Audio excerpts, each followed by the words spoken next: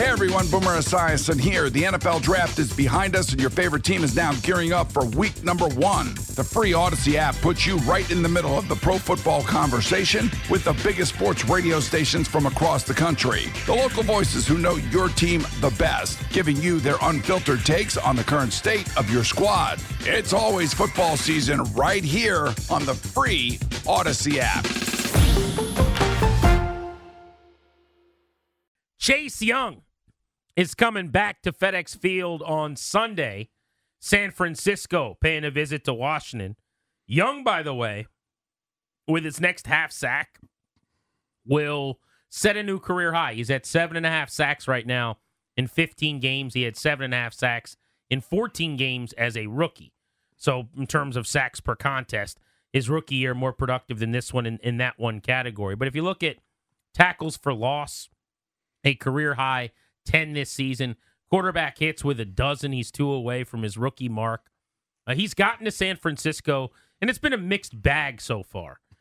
He had a half sack against the Baltimore Ravens, but he had a couple flash plays. In fact, if you watched the game, the play where Lamar Jackson ran backwards 20 yards and then across the field and bumped into the official, and everyone got mad at the official. Like, he's supposed to know Lamar Jackson's going to be there. That was the funniest thing in the world, the reaction to that play.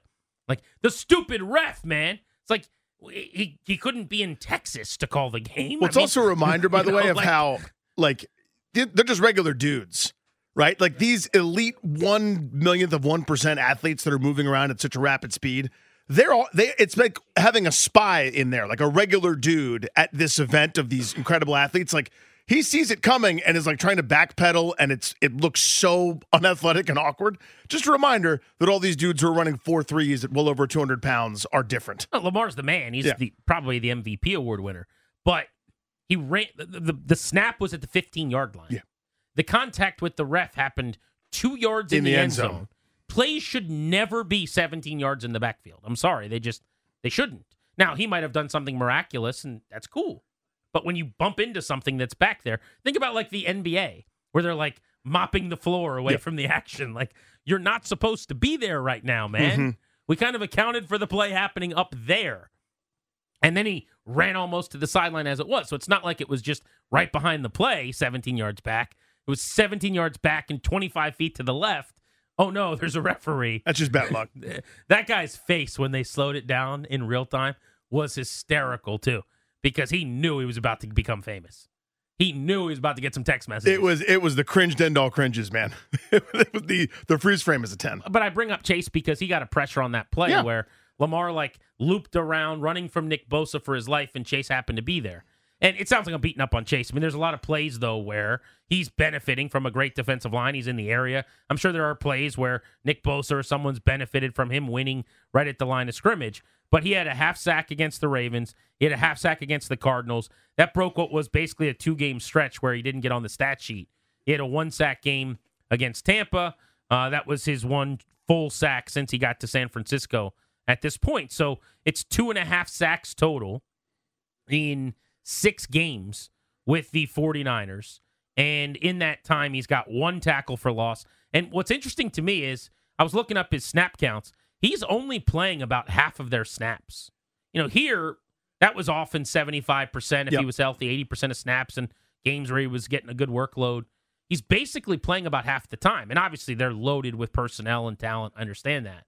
But you would think he's a little fresher. That should help him. But it obviously makes it a little more difficult, too.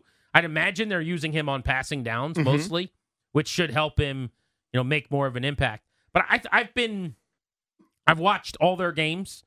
This week, going back on condensed Game Pass, he's noticeable at times. I think he's been fine. I've been kind of whelmed. He hasn't been great. He hasn't been terrible. And they only gave up a sandwich, 3rd to a 4th-round pick. But I'll be curious to see what happens Sunday because he went on record to say that he's viewing this as any other game. The media asked him about coming back to FedEx and playing the Commanders, and he said, it's just another game for me.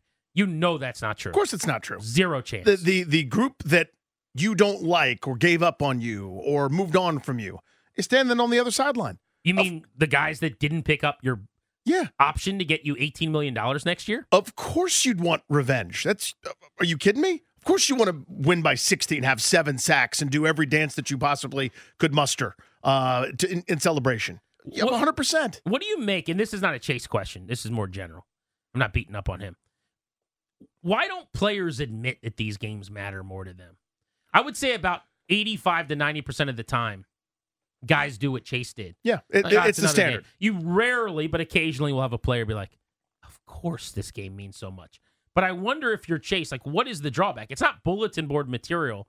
It's not like you're saying, I'm going to have my greatest game ever. I'm going to torch them. You know, Andrew Wiley can't hold my jock. I'm going to torch Cornelius Lucas every single snap. You're not talking trash. They say, does this game mean more to you? Why can't you say, big smile? Yeah, absolutely. They cut me.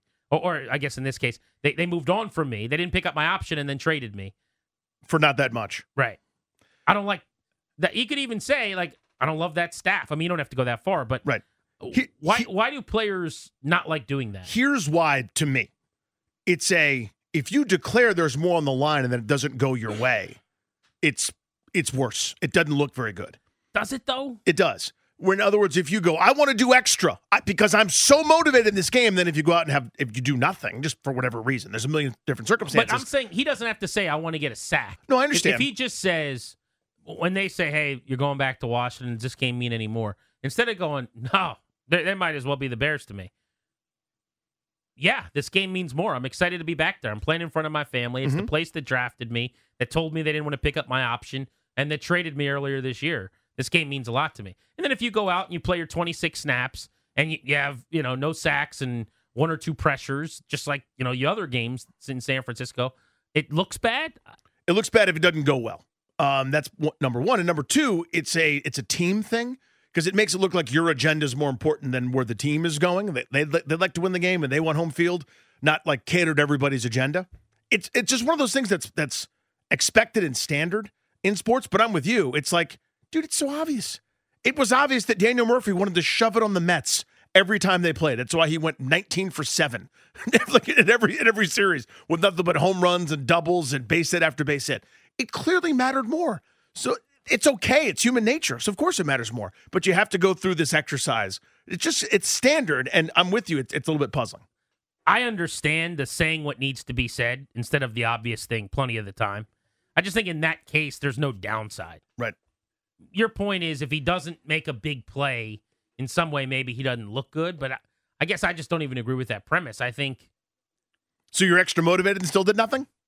I think is kind of the gotcha type thing. Maybe it's just the position he plays. If you're a quarterback, it's obvious when you have a bad game. Mm-hmm. A defensive end having a bad game, no one will notice, really. Yeah. I mean, it just means you didn't get a sack, you weren't impactful, and you got moved around in the running game. How many people are really watching down in and down out? And it just feels anecdotal when they go, oh, Chase Young got moved around. So the stat doesn't show it much. I mean, you've got that covered. You've done that in half the game since you've been there. But that doesn't mean he had a bad game. It just means he might have done everything he was supposed to do on every single play, and he had 0 sacks and 1 tackle and 1 pressure. You know what I'm saying? Like, totally. I just think at his position, there's no real downside.